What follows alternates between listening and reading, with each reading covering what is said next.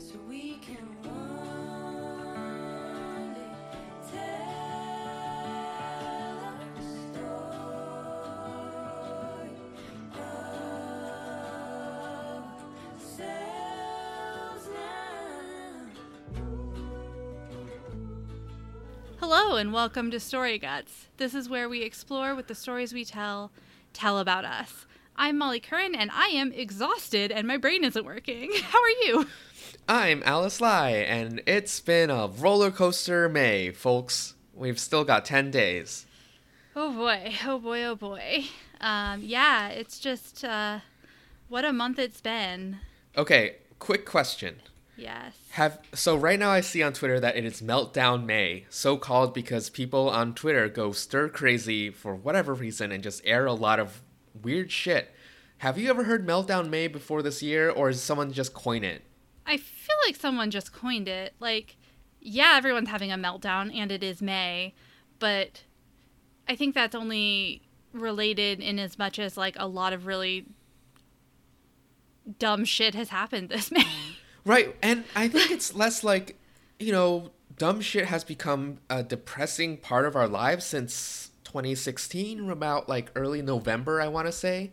So it seems disingenuous to have like Meltdown May when aren't we all just like melting down all the time? Yeah, I mean, like, there are definitely a lot of really weird things everybody's freaking out about that are not important. Like, you've got 1 million people signing a petition to change Game of Thrones. Mm-hmm. You've got apparently beauty YouTube Right. falling apart. There's some kind of like Hannah was filling me in about this. Did you hear about the YouTuber who cheated on a cosplayer and blocked his wife on Twitter?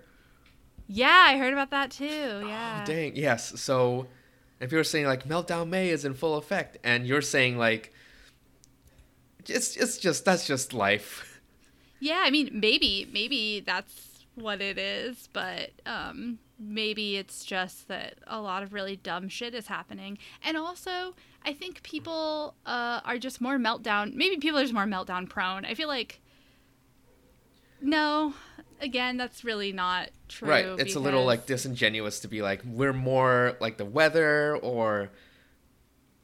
I guess I wasn't even thinking in May. I just meant like now in the world. We're like on the edge of just like freaking out at any moment. But maybe that's just me.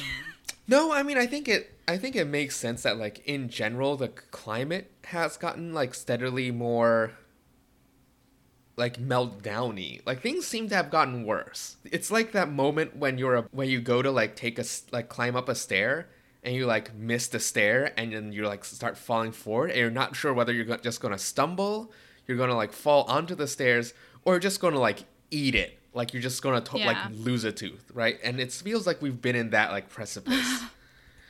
I mean, yeah, I think that's it. I also think it's like we're just being inundated at all times with terrible news, right? Yeah. Like, just because of the nature of social media and the 24-hour news cycle. And I'm not saying anything profound here. So we've got that. And then we've got people, and I know this because I do it, like, trying to distract themselves from that by getting way overinvested in other things, which is how you then get to 1 million people signing a petition because they're mad about something that happened on Game of Thrones. Is it 1 million now? It is now 1 million. That's just really wild to me that you'd have 1 million people just be like, I don't like this TV show. Please redo it. I know. Anyway, I can't even get into that because it's so stupid to me. Like, I just truly think it's one of the dumbest things I've ever heard. But yeah, I mean, I feel like it's just people are like, but I was depending on this fantasy dragon show to make me happy because the world sucks. To like make things. That's not what the fantasy dragon show was ever there for. Right. Fantasy dragon show.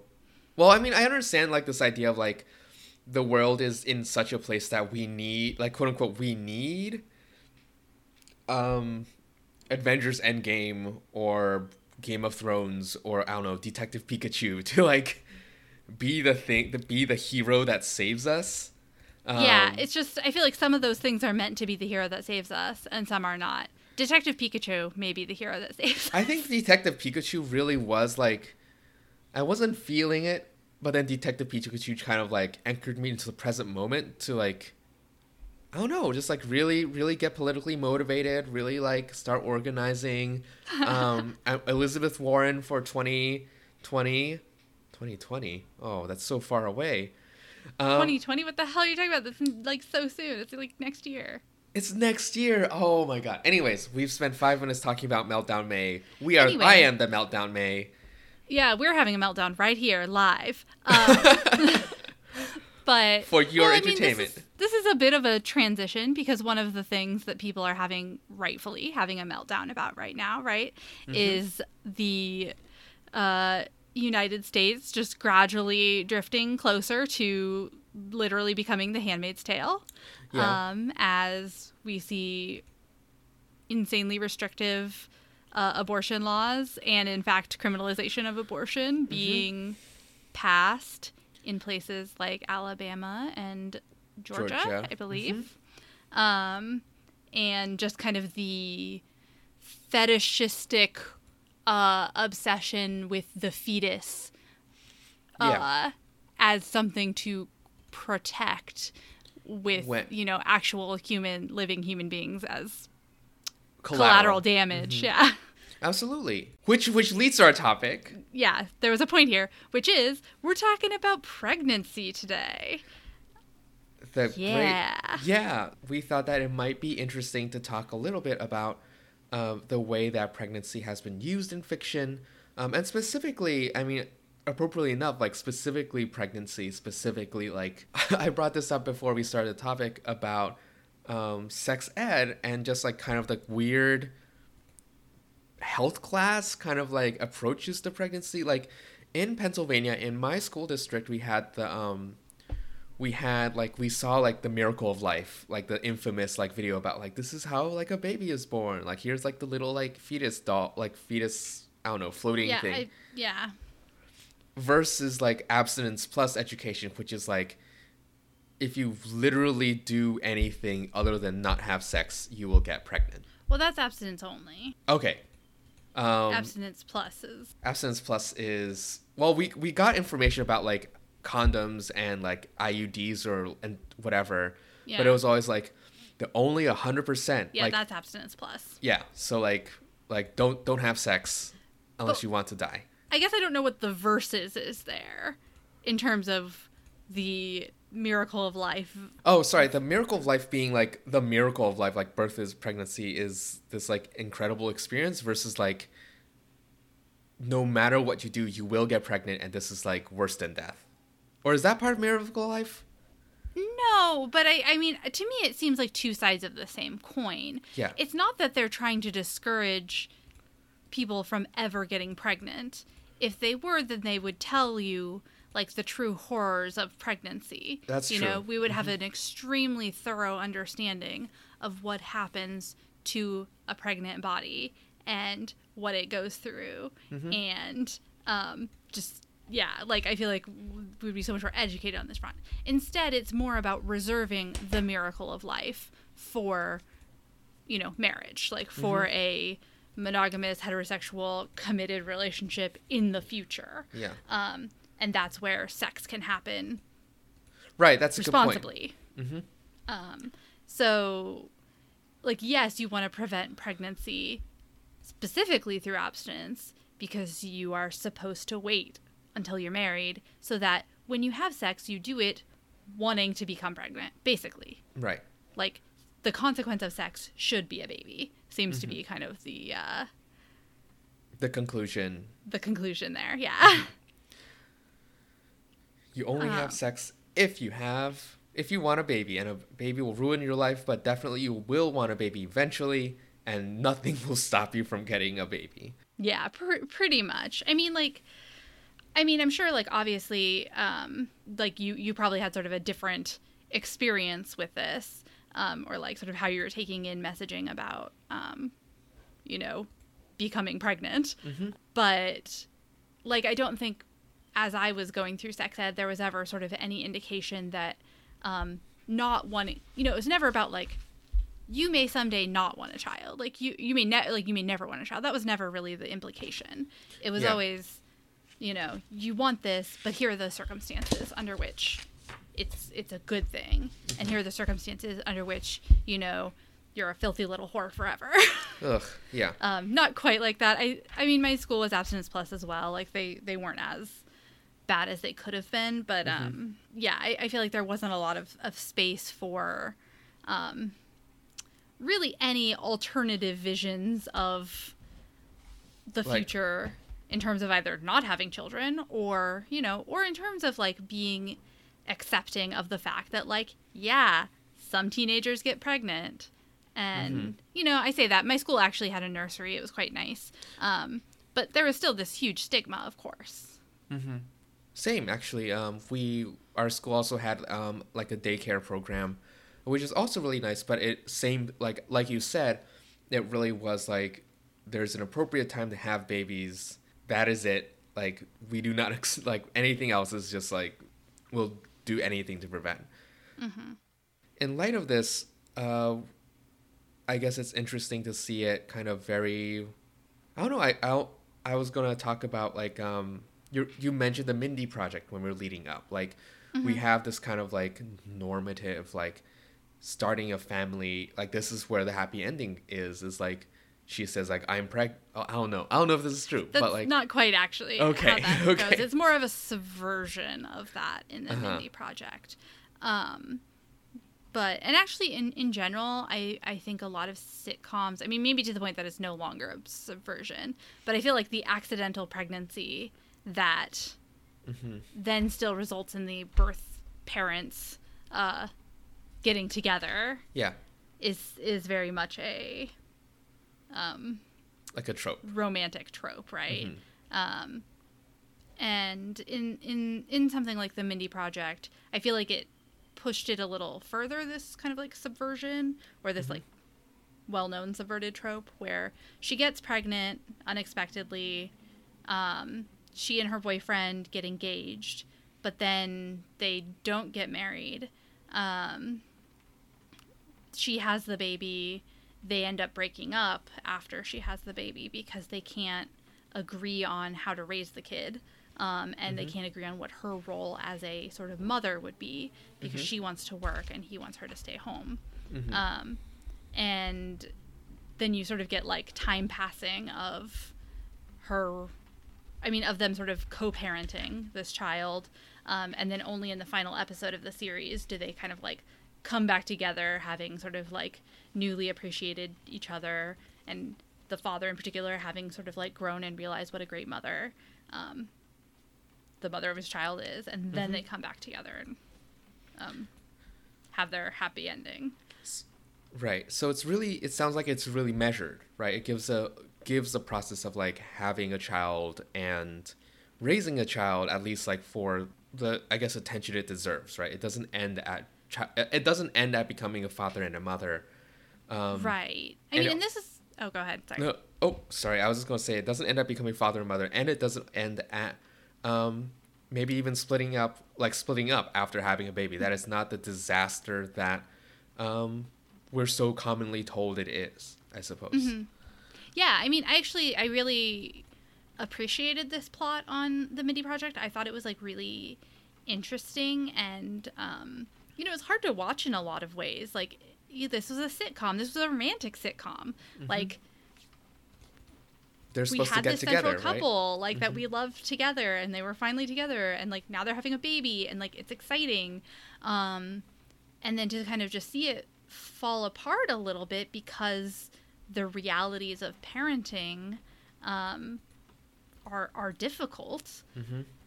Yeah, I mean, it was like a bold storytelling choice, and I think part of it was just sort of forced circumstances in that I think the lead actor in the show was like off doing other shit, and so they couldn't get him as often, so they kind of had to like write him partway out, and that's how they did it.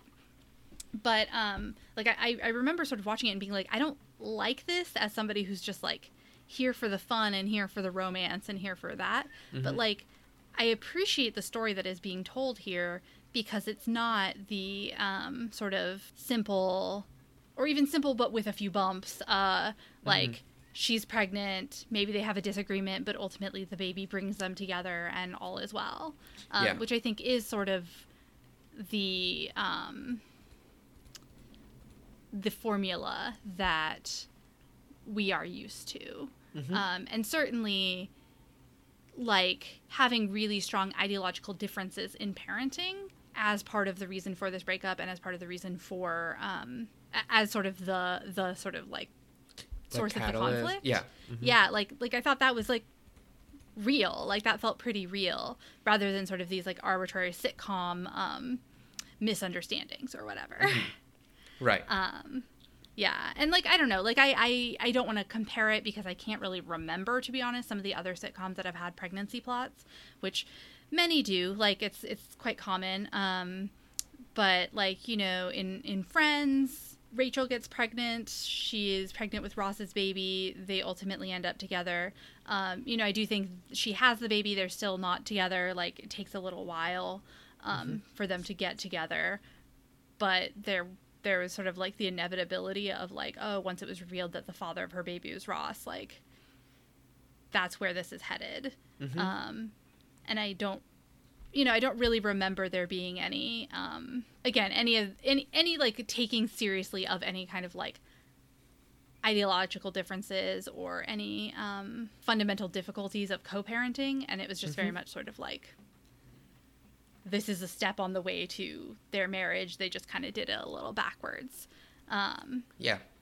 And then sometimes, like you brought up Parks and Rec, you know, sometimes the pregnancy or the sort of baby at the end, without having to, like, really get into any of the details, it's just sort of like the happy ending you get, right? So, like, April and Andy end the series, like, having a baby, and it's, like, pretty much a birth scene. And, you know, we recognize this as, like, okay, this is a happy ending. Like, this is the sign that Everything's they are gonna be living okay. happily ever after. Yeah. Because, like, now they've got a baby. Right. And I'm, like, just as guilty. I mean, I don't want to be, like, just as guilty. Like, it's not anything. I mean, obviously there are implications of this, but, like, it's a normal, like, common way to sort of read a situation. Like, we're taught to very much read the baby as the happy ever after. Right. The formation of the nuclear family.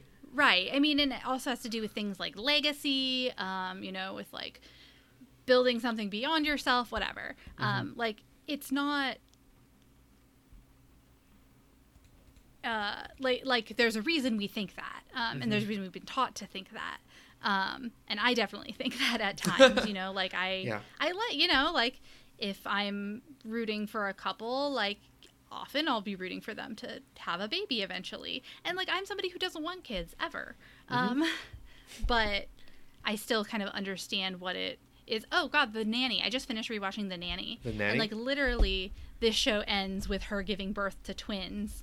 Like, the final season is basically just her wanting to get pregnant, getting pregnant, having twins, one boy and one girl, so that she doesn't have to choose. Right. And that's it. Like, that's, and then just so that everything is clear, the other sort of secondary couple, we find out in the final episode, is also pregnant. So, like, everyone's despite pregnant. being extremely unqualified to ever be parents, but whatever. Okay. like I have to just headcanon that shortly after this couple found out they were pregnant, the woman was like, okay, I'm getting an abortion, right? Yeah, I am, for sure. Because I don't want to be a mom. That's insane. Wow, okay. That's, like, a pretty intense headcanon. You're just like... This is a woman who was constantly losing her dog and forgetting about it and thinking it was dead because she forgot to feed it. Like, she can't have a baby. I'm sure that it's the same thing if you have a baby. Like, it's probably all right. People generally probably feed a baby. Probably. Yeah.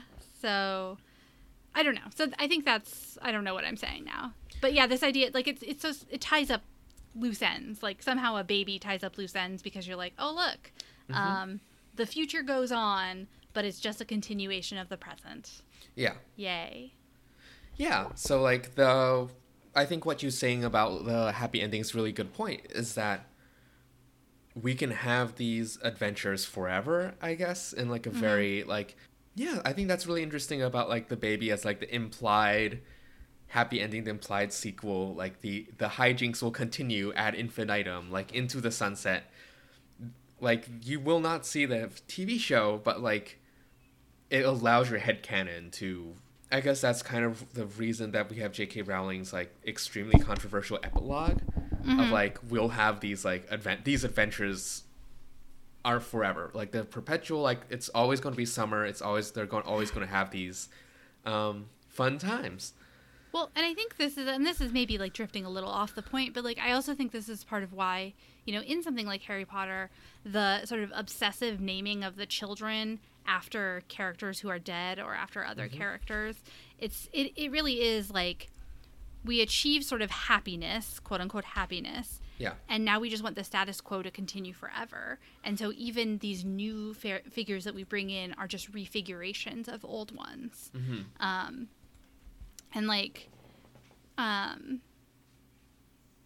know, there is something like I don't know if I say worrying about that, but I think it's well, it's stagnant, I guess, as complacent. It's complacent. Yeah. I mean, it is, and I think it is sort of like it feels like a coping strategy almost. I mean, obviously we've seen that J.K. Rowling has had like real issues letting go of Harry Potter, so like maybe in that sense. But I also feel like you know, to bring it to actually not Game of Thrones, but the books, Song of Ice and Fire. One of the sort of like coping fantasies that Sansa has is having children who look like her brothers and sisters and who she names after her brothers and sisters. Well, brothers and sister. The ones that she knows are dead, or the ones that she thinks are dead? I mean, at this point, she thinks they're all dead. Okay, fair. So all of them are dead. And I think John similarly also has sort of a coping fantasy of having a son named Rob.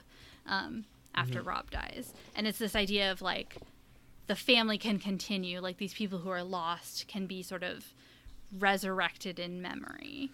And it's not like, again, it makes sense, but it also does seem to be a little bit of an unhealthy coping strategy or something.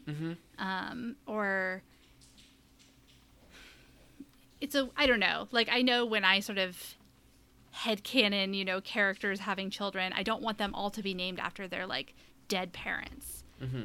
You know, I think there's something really sad about that. Yeah. It represents, like, it represents the inability to move on. In a very explicit way. I guess, like, fiction has handled this really well, and I think it's a really fair takeaway, like when John thinking about like having a kid and naming him Rob, as in like this memory will live on. It's really funny, this is just like an aside, but it's really funny to me about this and like Jupiter Ascending, I suppose, where they like part of the plot of the extremely messy plot is that like every several million years like an identical genetic twin will like be born and like I don't know, inherit some, I don't know, genetic memory, whatever. That was a weird movie. Yeah, I don't remember it super well, so there was a lot going on in that movie. Yeah, but yeah, I mean, I guess it's like very sort of what you're trying to point to is like it's a very sort of like literal configuration of this, the past never dies, and like obsessing over, right? Because it's like Mila Kunis and. They're like, you're our mother because you're this genetic copy of our mother. And she's like, I'm not your fucking mother. And you're like, oh, like, I don't know about this. It's really weird, but I mean, you were, but yeah, I guess. I'm trying to remember a few other, like, happy ending pregnancies, but it's definitely not particularly coming to mind. Yeah. Well, I mean, I've also been, you know, like I said, I've been reading some romance novels lately, and often sort of a pregnancy or at least the indication that there will be kids in the future is like a pretty common, again, another pretty common sort of way of like gesturing to the happy ending. And the author I've been reading lately, she does it less so. And in fact, one of her books, the heroine, specifically, like she can get pregnant, but she has she always has miscarriages, and like it's extremely bad for her health, and so like not getting pregnant is like an essential part of the relationship that she ends up in, is like a relationship where she can trust her husband to not like try to get her pregnant, basically. So I think, like, you know, it's working through that, but it's still very common in a lot of these stories to sort of end with the hint of the pregnancy, or to end with pregnancy itself, or with the children. But I don't know. What am I thinking? You're thinking it's real messed up. No, I don't know. I think it's sometimes it's a shorthand. And sometimes it works. Like, sometimes it makes sense for the characters. Sometimes it makes sense. But I do think sometimes it's a shorthand, or its purpose is not entirely clear to me. I have been, for the past 2 years, kind of trying to think through the Cersei Lannister pregnancy and, like, its purpose in these last 2 seasons of Game of Thrones. And it's not that I don't see it having any purpose. Like, it does seem to shape some of the decisions that Cersei and Jaime, the father of the child, make.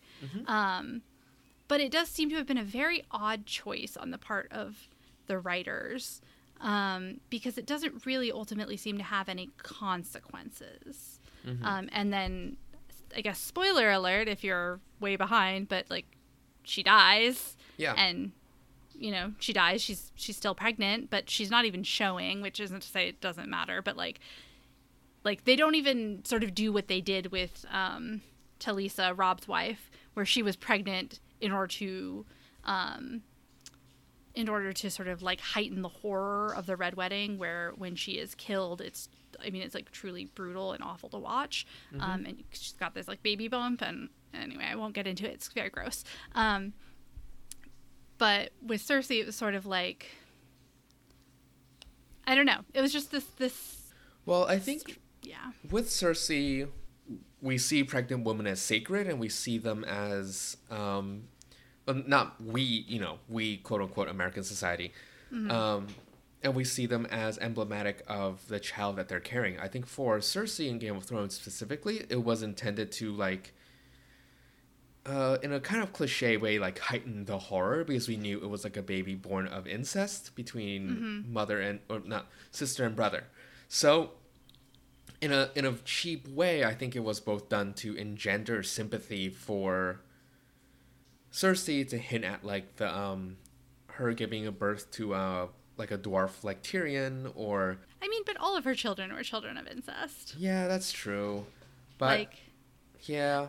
I don't know. I think you're right. Like, maybe it was meant as a sympathizing move, but I don't think it worked, because I think, one, a lot of people, even up until the end, thought she was lying about the pregnancy, like viewers. Yeah. And people who didn't really seem to care. There were still plenty of people who were like, Jaime should have killed her. And, like, Yeah. Jaime should have killed his pregnant sister who's carrying his child. You want that for Jaime? You want that to be his arc? Okay. Yeah. I really did not want that for Jaime. Or for Cersei. But so, like, yeah, maybe it just sort of didn't work.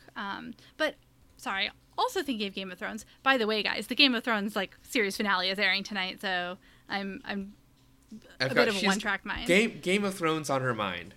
But I actually think, since we were talking about the stupid petition earlier, one of the things that's sort of funny to me is the assumption so many people came in with to this final season, that what we were going to get, even though this is Game of Thrones, like, people sort of get a little over the top about how it's Game of Thrones, you can't expect anything.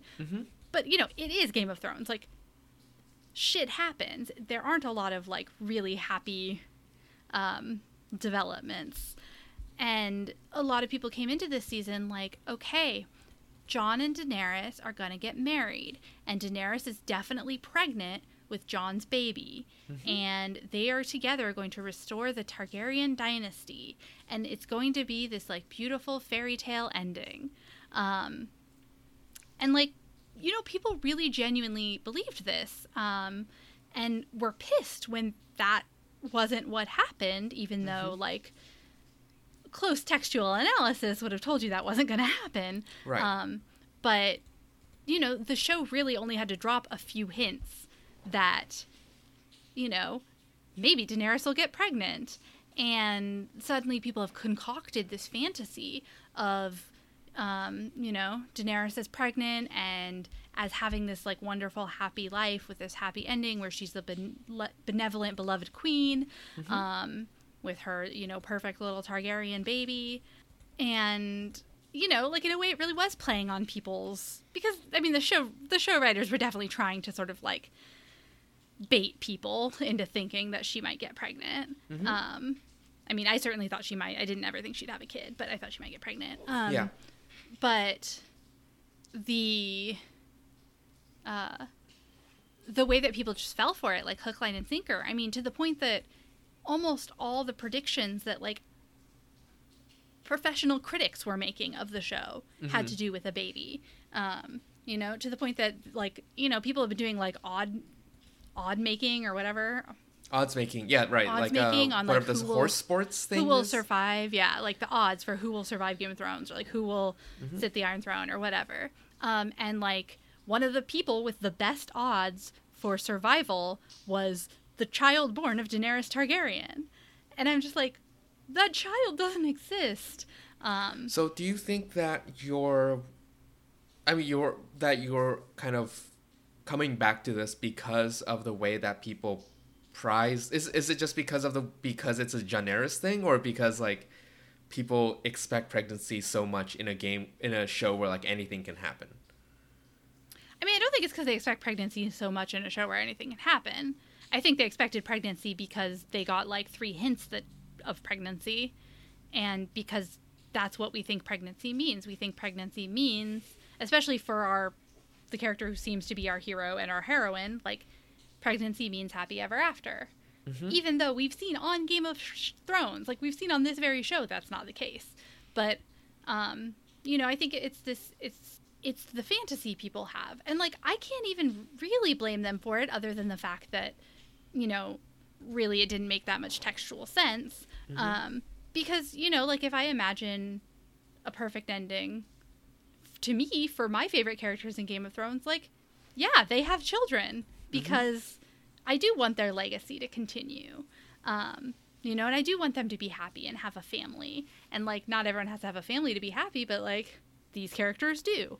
So do you think that you're against Boat Baby, aka Jon and Daenerys Baby, because that means that they get the legacy that, like, Jon and Sansa don't? Or I mean, I think I'm against Boat Baby because I don't think it makes any sense. I don't think it makes any sense, and I do think I think I've talked about this elsewhere, but I think it has really troubling implications. Because if Jon was just somebody, it wouldn't be that big of a deal. But the idea that, like, Jon, as a Targaryen, is able to cure Daenerys' infertility with his magical Targaryen sperm, because actually, like, pure blood and ancestry and, like, keeping the line pure is what the Targaryens must do to remain, you know, powerful, because they're so much better than everyone else, so that they can then restart their, like, wonderful white supremacist dynasty. I don't like that very much. You don't like it? Okay. And I don't think George R. R. Martin would like that very much either. I think, you know, the Starks are our heroes, so wanting a Stark legacy is a different thing. And, like, I don't necessarily think a Stark legacy has to be a Jon and Sansa legacy. I think it's the better option, but in general, I just want the Starks to continue, the Stark family to continue. Yeah. And especially in a show like Game of Thrones, where things like legacy and family really are very much at the heart of the themes, and, like, what we do for those things, what we sacrifice for those things, and then, you know, how we kind of like ruin those things for ourselves, as for instance Tywin Lannister does. Mm-hmm. Right. So, yeah. Especially the context of Game of Thrones. Yeah. That makes sense. I think that makes sense, like, specifically with, like, Jon and Daenerys. And specifically, I think the way that the show has supported Daenerys being really stuck to certain notions about what it means to rule stuck in the past. Mm-hmm. Versus more progressive ones. I mean, we're not going to see, like, I don't know, Democracy? Yeah, representative No. democracy in Westeros. Like, that was never going to be the case.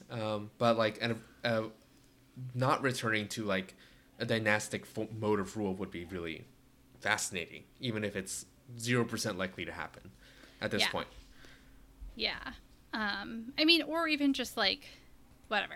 It doesn't matter. This is to the side of things. But, yeah. Cool. Cool. Cool. I mean, I do think it's funny. The other thing about Game of Thrones fans is that they seem to think nobody can have sex without getting pregnant, because immediately after Arya and Gendry had sex, everyone was like, "Is Arya pregnant?" And I was like, "It's been like 2 hours." And then now that Brienne and Jaime have had sex, people are like, "Oh my God, is Brienne carrying Jaime's child?" And I'm just like, "Hey everyone, calm down. Chill the TF out. Calm down." I think specifically I would definitely just, like, chalk this up to, like, abstinence plus education of, like, you have sex once, you have unprotected sex once, you are now pregnant. You're probably, like, double pregnant. Like, there's no way. Like, you're just done. It's Yeah. over. Yeah. Even though That does seem to be what people think.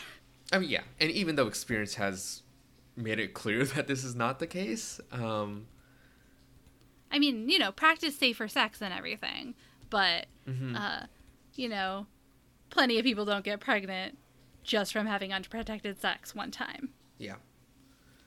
And, you know, like, the pull-out method isn't great, but they used it plenty in old times, and it worked enough. Oh, okay. I wasn't expecting you to just go, like, I don't know if hard is, like, the word I want to use, because it definitely isn't.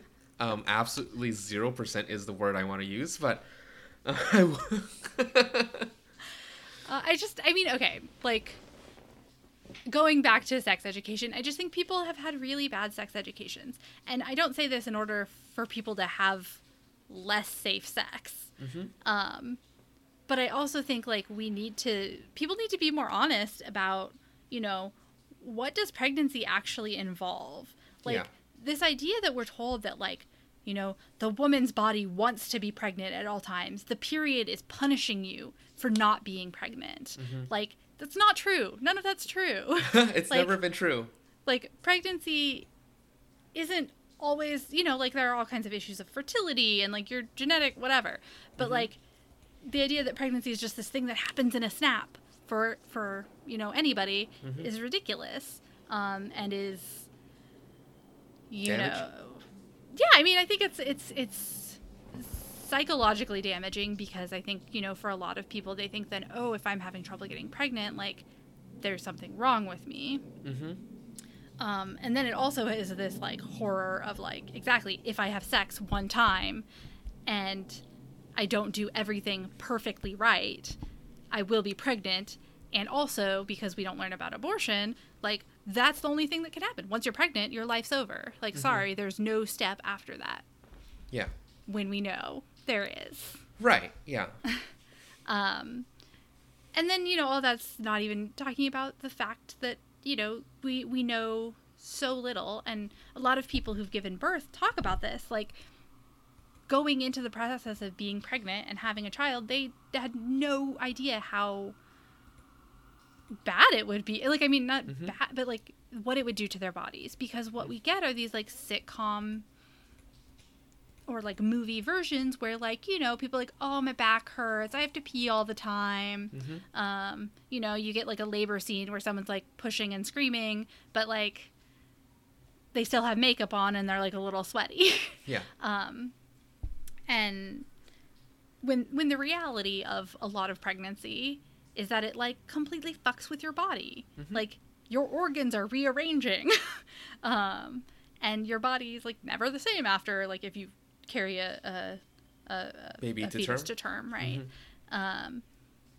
And childbirth, the same thing. Like, it's an extraordinarily difficult and like physically traumatic process, and it's not very safe sometimes. I mean, the U.S. has an abominably high maternal mortality rate, particularly for Black women. Oh, absolutely. And, you know, we treat giving birth as if it's just this thing, like, that, Yeah. you know, you do, and it's easy and not something that can kill you. It's not something that can cost thousands and thousands of dollars, and then that you don't end up with a child at the end that, you know, you have to figure out how to raise. I think I'm like more mad about this than I realized as I'm talking. Fair enough.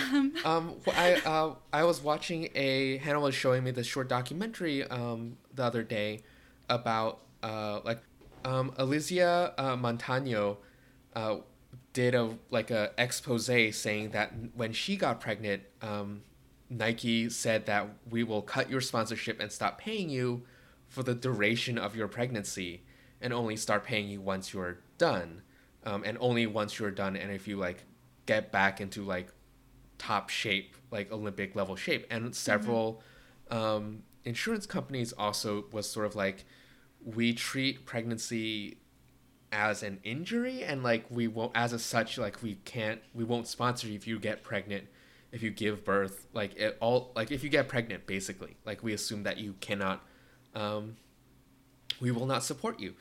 And it's really the state of support for pregnant women is abominable, especially given the way that pregnant women are used in rhetoric by the Republicans to sponsor a tremendous wide array of anti-choice legislation.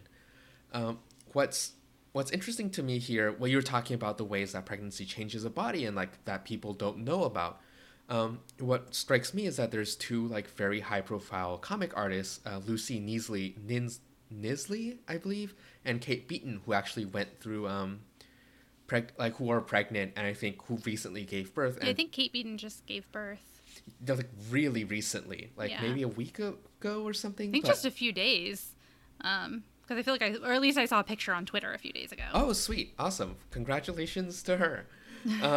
But I think Nicole Cliff was also tweeting this list of like, there's a lot of weird shit that happens when you get pregnant, and stuff that doesn't change. And you cover like the like, oh, you pee a lot, and sometimes you like can't get into a car easily or whatever, like the sitcom tropes. But like there's other stuff about like, yes, your organs rearrange, sometimes like your ribs, like your rib cage permanently expands, like all like your feet swell up and they sometimes don't go down. It's just like this whole like litany of just odd things that no one ever really knows about except for hearsay. Yeah, and things that also just weird shit can happen, like suddenly your hair's curly now. Yeah, which is like what? Oh, what? Okay, that's normal. Like your hair just starts growing curly even if it was straight before. Like they're like, yeah, it's like we have a scientific reason for this, but hell if anyone cares, honestly, right? Like, you know, you did the thing. You did the thing. You did the thing. Here's your 2 weeks maternity leave. Right. And then you have the option of taking 2 more weeks if you take it out of your own vacation. And then we'll see you back at work. Yeah, like, good luck, have fun, bye. Like, also we'll consider you a liability, like, for the rest of your career. Who knows? Yep. It ain't great, folks. It's not. And then... Oh, sorry. Oh, no, go on. I mean, I guess I just wanted to, like, briefly touch on some examples of things that do talk about abortion, sort of, and talk about in a positive way that allow pregnant characters to have abortions, because it's kind of rare. It's becoming less rare, and I think we may have talked about this in the past, actually, that I feel like I remember talking about the fact that, like, I remember watching various, like, TV shows or movies or whatever where characters who were considering abortion sort of had, like, a miscarriage just in time. Like, not to put it that way exactly, but Right. it's kind of how it happened. Yeah. And so I think positively portraying getting an abortion as a sort of normal, healthy thing to do if you are pregnant and you don't want to be pregnant is really important. So I just wanted to like spotlight two things I know of. One of which is the movie Obvious Child, starring Jenny Slate, which is a really sweet rom-com, basically, where Jenny Slate has a one-night stand with this guy. She gets pregnant. She really likes him, but she doesn't know how to tell him, like, she's getting an abortion. And what I really like about that one is she talks to other women in her life, and they talk about having had abortions. Like, it's just very normalized. And there's never any sort of, like, oh, no, are you going to do it? Are you not going to do it? Like, whatever. It's like, she's like, I don't want to be pregnant. Yes, I'm going to have an abortion. You know, you don't have to get the, like, Juno, like, at the clinic scene where they're like, but the fetus has fingernails. Anyway. And then the other thing I was thinking of was the Australian TV show Please Like Me, which Alice reminded me of, where one of the characters gets an abortion, I think in maybe the third season. And again, it's just, like, so well handled. It's not treated in any kind of weird way. It's just, like, she's like, hey, I'm pregnant. I want to have an abortion. And she's, like, allowed to have emotions about it. It's not that she doesn't, but it's also not treated as, again, sort of something that she needs to be super conflicted about or to, like, do penance for or something like that. And I just, like, more stories like that need to exist, I think. No, I absolutely agree. It's very much like, right, it's just... It's really neat just because it's a very honest portrayal of abortion, of like, and it's like honest and funny, right? Like she has feelings about it. It is kind of like she gets her, like, I won't say best friend, but I'm not positive anymore. But like she gets her best friend to go with her to the clinic, and he's like cracking jokes about it the entire time. And the person's like, "Are you sure this is the guy you want? Like, are you sure like this person is the person you want with you to like give you emotional support?" And she's like, he's all I got. Like, yeah. And then they like eat fried chicken together. Yeah, it's really sweet. Actually, I really, really like Please Like Me. I think it's a really wonderful show, and I think they did justice to a lot of their characters. It's a really, really solid show. I know that last year, maybe 2 years ago, BoJack Horseman also had a abortion storyline with like Awkwafina, and that was. Oh, I was thinking, didn't Diane get an abortion? I believe Diane also got. I guess it was at the same time, right? Yeah. Diane got an abortion at the same time that. Not at the same time. Maybe at the same time. Well, I think the two plots were interrelated. Right. Like, okay. Diane tweets it out on Awkwafina's Twitter, and then Awkwafina does not get an abortion. She like gets pregnant, wants to keep it. Diane does get the abortion. Awkwafina does like the music video, and it's incredible. Yeah, it's true. That is a good episode deal. Why are all these things comedies? Interesting. Maybe it's because like if something's not a comedy, it instantly sort of enters the moralizing, like tragic territory. Yeah. Well, if it's not a comedy, I mean, comedy is a shield, right? Like you can't. I think it's like also to deflect arguments against being pro-choice. I guess like if it's a really serious, like intense, maybe sad story about an abortion, that does not mean that the story is anti-choice, but it could be perceived as that unless it's handled very deftly, right? Does that make sense? Yeah. But I don't want to just say like, oh, it's because people are cowards. That's not. No. And I also don't know that that's like, I'm pretty sure Grey's Anatomy had an abortion storyline. I'm pretty sure Degrassi had an abortion storyline. Both of those are sort of like soapy dramas. And I couldn't say how either of them were handled necessarily because I wasn't watching either at this point. But, I'm sure dramas have taken it on. And really what I'd love to see is more sort of mainstream sitcom type things taking it on. Like I would love to have seen, Friends, Rachel gets pregnant and decides to have an abortion because, like, why would she want to be pregnant right then? You know, Right, like, yeah. and I'm trying to think on the Mindy Project. I'm trying to remember if they discussed abortion at all. Even they might have, but you know, very briefly. It would be a really And- remiss of a. It would be really remiss of the show not to, considering that Mindy is a like gynecologist. Right. So that's why I think it did come up. And you know, I also don't know what sort of like network factors, you know, people have to consider. Because I don't know, you know, like maybe people aren't allowed to say abortion, which would be outrageous. Insane, but you know, understandable. I think Scrubs may have also had a plot line like this where somebody got pregnant and they were debating whether to have an abortion, and I feel like they sort of like joked around the word abortion. You're the Worst may deal with this. I don't know if any of the characters, which is another sitcom that I've talked about before in our depression comedy episode way back when, but I don't know if any of the characters have an abortion during the span of the show, maybe because I didn't finish the show, but I do remember that one of the characters talks openly about having had abortions, and like at one point I think she gets invited to a baby shower and she like assumes it's an abortion party. Oh my god! Right. It's like, yeah, you know, I'll fuck with that. Like, congrats. She like assumes that they're just all getting together to be like, yeah, let's celebrate you getting your abortion, and like, yeah. And you're like, oh wait. Yeah. Okay. Anyway, so pregnancy. We didn't even get to Twilight, my favorite on-screen pregnancy. Do we want to talk about Twilight? Like, we could.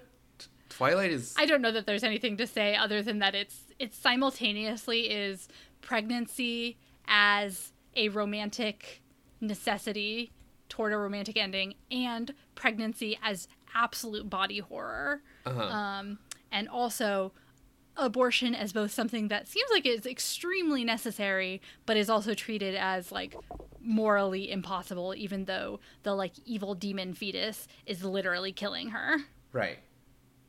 So It's so weird. makes sense though. I mean, like the evil demon fetus, Yeah. life, the miracle of, life, comma, the miracle of. Like, it's really gets hard to choose. I know that I think this is not what happens, but in my head, what happens in the delivery scene for that is that the baby is ripped out of her womb Whoa. with their teeth, with the vampire's teeth. That's what you've said to me. I know, I say that every time because that is Frequently. exactly what I picture. I think at least the teeth may be used to like cut open. It's possible the Ugh. hands are used to remove the child. Uh-huh. Ugh. Yeah. Yeah. Good stuff. That's horrible. Truly, pregnancy is body horror. Truly, pregnancy is just a wonder of miracles. And like, Kristen Stewart's like all like super skinny. Like the life is just being drained from her. Oh yeah, man, that's a weird movie. You're just like, oh yeah, let me just And then contemplate Jacob that holds the movie. baby, and he like looks at the baby, and he falls in love with the baby. I'm now just describing the plot of Twilight Breaking Dawn Part Right. 1. We could do a Twilight Breaking Dawn one. It's a thinker. It is. Jesus. All right. Anyway, let's wrap up on this. So, before we stop talking about pregnancies and stuff, I want to encourage people to donate to abortion funds. If you are angry about this stuff, as I am, there are a lot of funds that actually go toward funding abortions. I think there's one specifically in Alabama or Georgia called. Have you seen this? Do you know what I'm talking about? I know what you're talking about, but I do not Hold remember. on, I have it somewhere.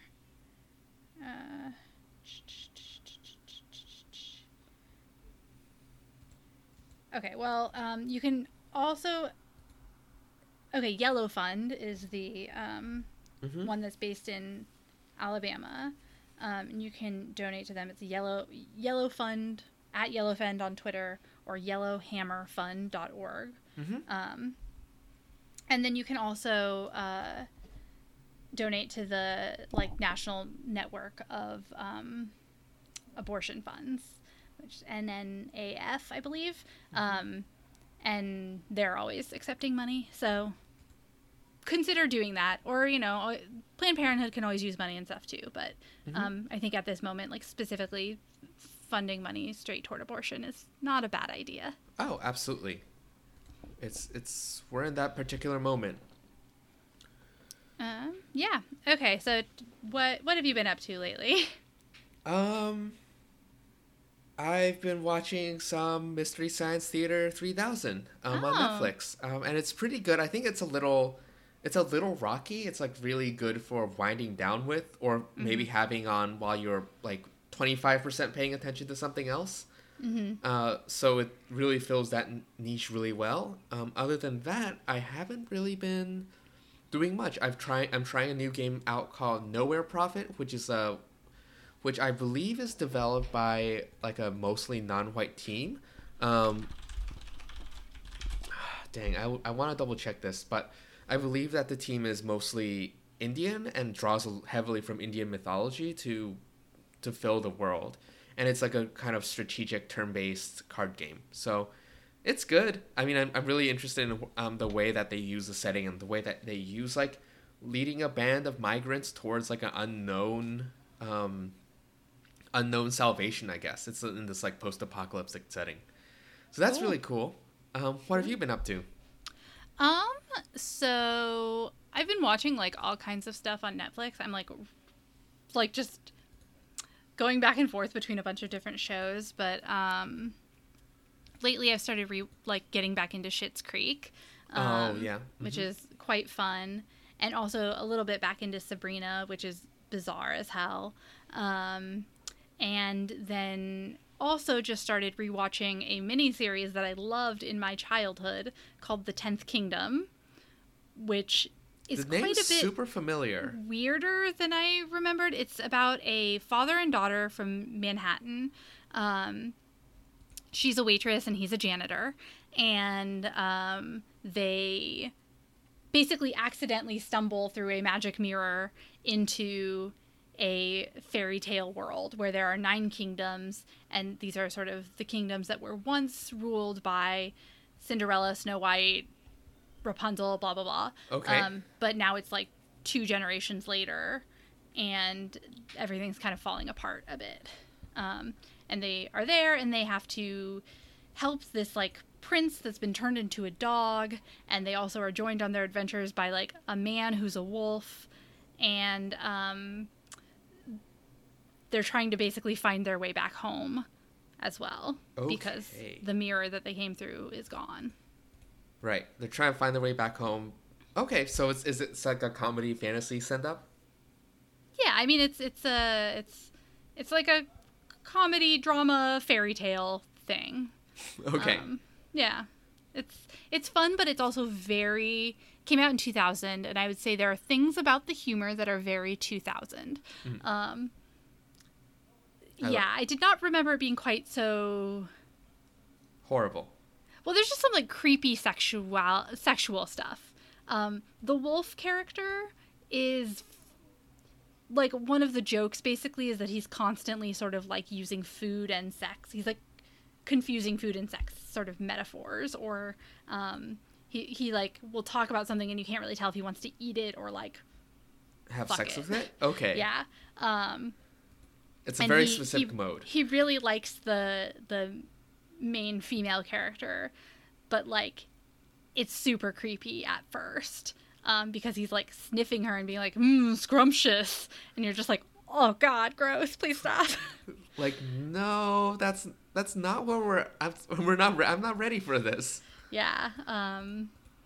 So that was a little much to take, but it seems to be calming down a bit. Now that they like established the joke, they're like, okay, we can like take a step back. Like, yeah, we get it. Yeah. So yeah, that's stuff I've been watching, and then I also just read Conversations with Friends by Sally Rooney, which was just like really, really good, and I highly recommend. And if you read the back cover and you're like, this doesn't sound like something I would like, I have the exact same experience, but I still thought the book was awesome. So I'll check it out. Conversations with Friends? yeah. It's like too real. It's too real. I remember that was like kind of you mentioned something about that when you recommended it to me. Well, when you come visit, I can lend you my copy. Okay, I'm ready. I'm ready to be like torn apart. Yeah.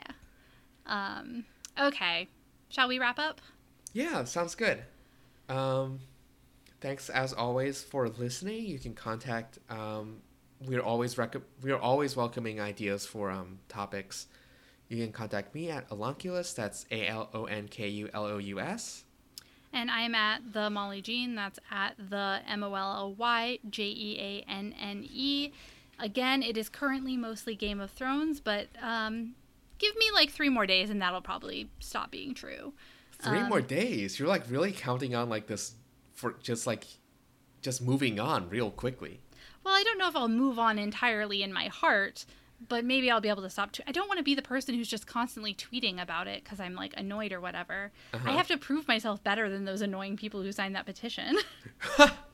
No, you have to I'm no longer the most ridiculous Game of Thrones fan, so it's true. And I don't know, how does that feel? How does that feel feels to have fucking good. I was like, so like you're not like, oh, the crown has been taken from me. You're just like, no, I'm like, oh wow, I was ashamed of myself. I didn't even know how bad it could get. I didn't even know this is ridiculous and entitled and insulting. Right. And I'm not even someone who's like, the season was perfect and everything was great. But, like, you don't get to just vote on art. Like, that's not how it works. You don't just get to be like, I didn't like this plot choice, which really is what it comes down to. Mm-hmm. They didn't like a plot choice that has been foreshadowed for seasons and is also happening in the books for sure. And they're like, remake, redo it. We don't like it. We wanted our Disney ending. Well, I'm excited for like the second petition to change like just the last episode coming out from you. Yeah, honestly, no. I will not be making or signing any petitions. Mm-hmm. I may express disappointment, but I'll do it the old-fashioned way by complaining on Tumblr and then writing fan fiction. Yeah, that's good. Which is what these people need to learn how to do. My God. Right. It's very healthy and like you eventually get over it versus like whatever's happening right now. Yeah. It helps you increase your artistic output. It's good. It's good. Trust me. It's good. Yeah, okay. Trust me. I have been through this so many times. I've been betrayed by canon so many times. You know, not because I just wasn't paying attention like some of you, but... Wow, just drag them. I know. Okay, I'll stop. Okay. Anyway, let's go. All right. Anyway, thanks to all of you. We'll have another episode up in 2 weeks. And I don't know. Hope the end of Game of Thrones sates you in some way, whether that's you like the ending, you didn't like the ending, you're glad that your friends will stop talking about it, you're glad that the news media will stop covering it. Good luck with that. Yep. Stay hungry.